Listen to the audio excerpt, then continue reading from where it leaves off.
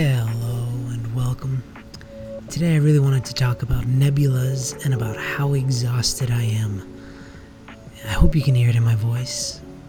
But if you think I'm not going to record just because I'm tired, then you obviously don't know me. And you don't know nothing. Just kidding. Welcome. I'm going to start over. New energy. Hi, fellas, ladies and fellas. Welcome. Let's get into it.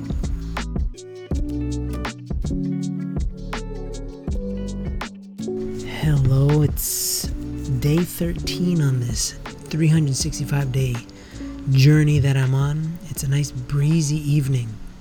It's a full moon, apparently, but it's also cloudy, and I can't see anything. And there's a dog. Hope you can hear that dog, because he's trying to say something. It's funny, I have 3 little boys, and they always call me Awa, which is dad in Mongolian. Awa, Awa. And yesterday, we heard a bird that seemed like it was lost and looking for its parents, and it was like, Awa, Awa. And it just sounded exactly like my kids. And it's like, somehow God has captured the essence of my children in a bird somewhere in the jungle in Costa Rica.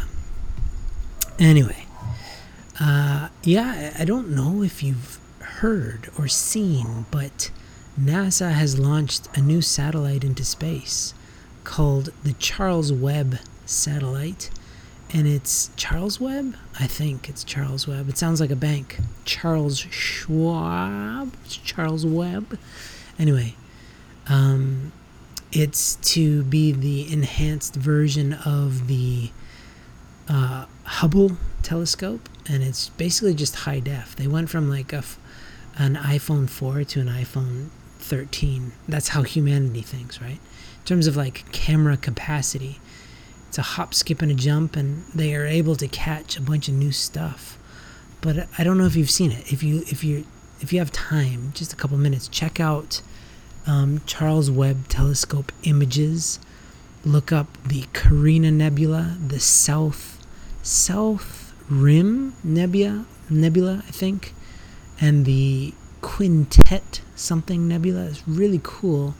No, Quintet Galaxies. Anyway, this is all I'm in over my head, obviously, and you don't care about some idiot who doesn't know what he's talking about.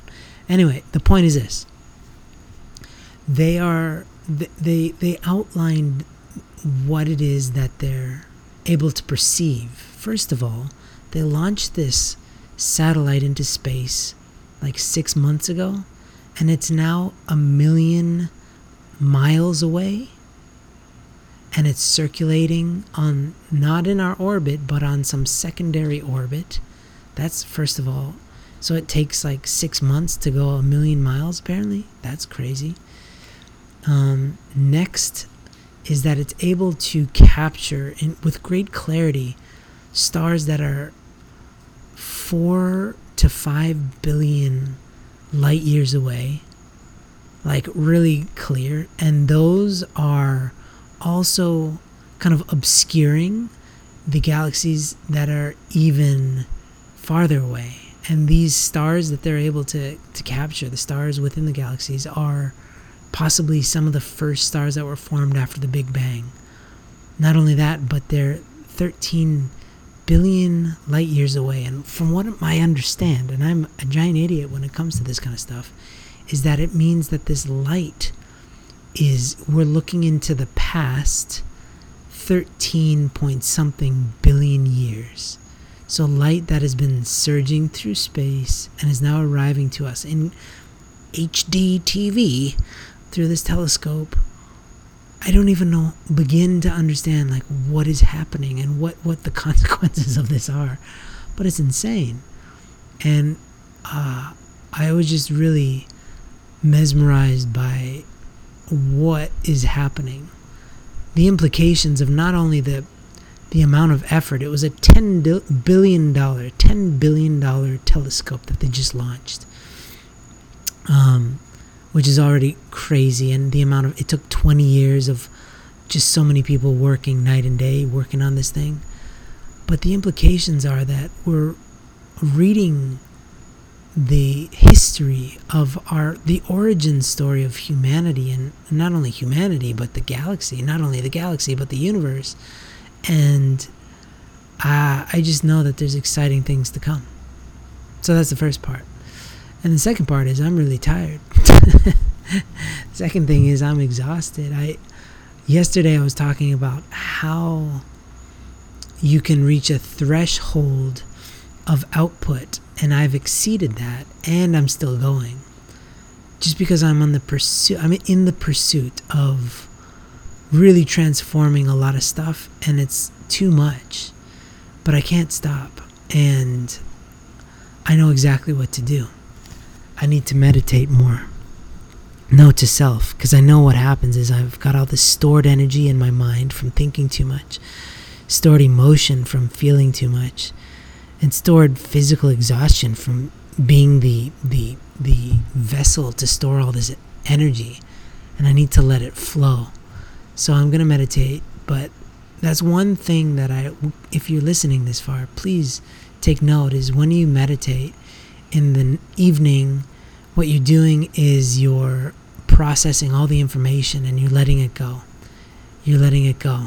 You're letting it go so that you can then inherit more information the next day, fresh, and you don't get stuck on anything. And in the morning, meditation is really about kind of calibrating yourself so that you can be a really high-functioning individual. But I've been slacking so much. For maybe about 3 years, I was extremely regimented. And then I just started to slip because it wasn't serving me. I just was sick of doing the same old meditation, and I really looked for other stuff, and I just started doing my own version, and it was never sufficient. So I'm just going to get back into a regimen and iterate, but I can really see the impact on my energy levels because I have too much stored energy in my mind, in my heart, that I'm really heavy and I'm so tired. So we'll see how this goes. If you're interested, I will report about this tomorrow, how it goes. I'm going to get much more regimented in my meditation. Not that I'm not doing it, but I'm not doing a sufficient job. So I'm going to get back to a higher level, and we'll see how that goes. And I'll report back to you tomorrow. Have a great day.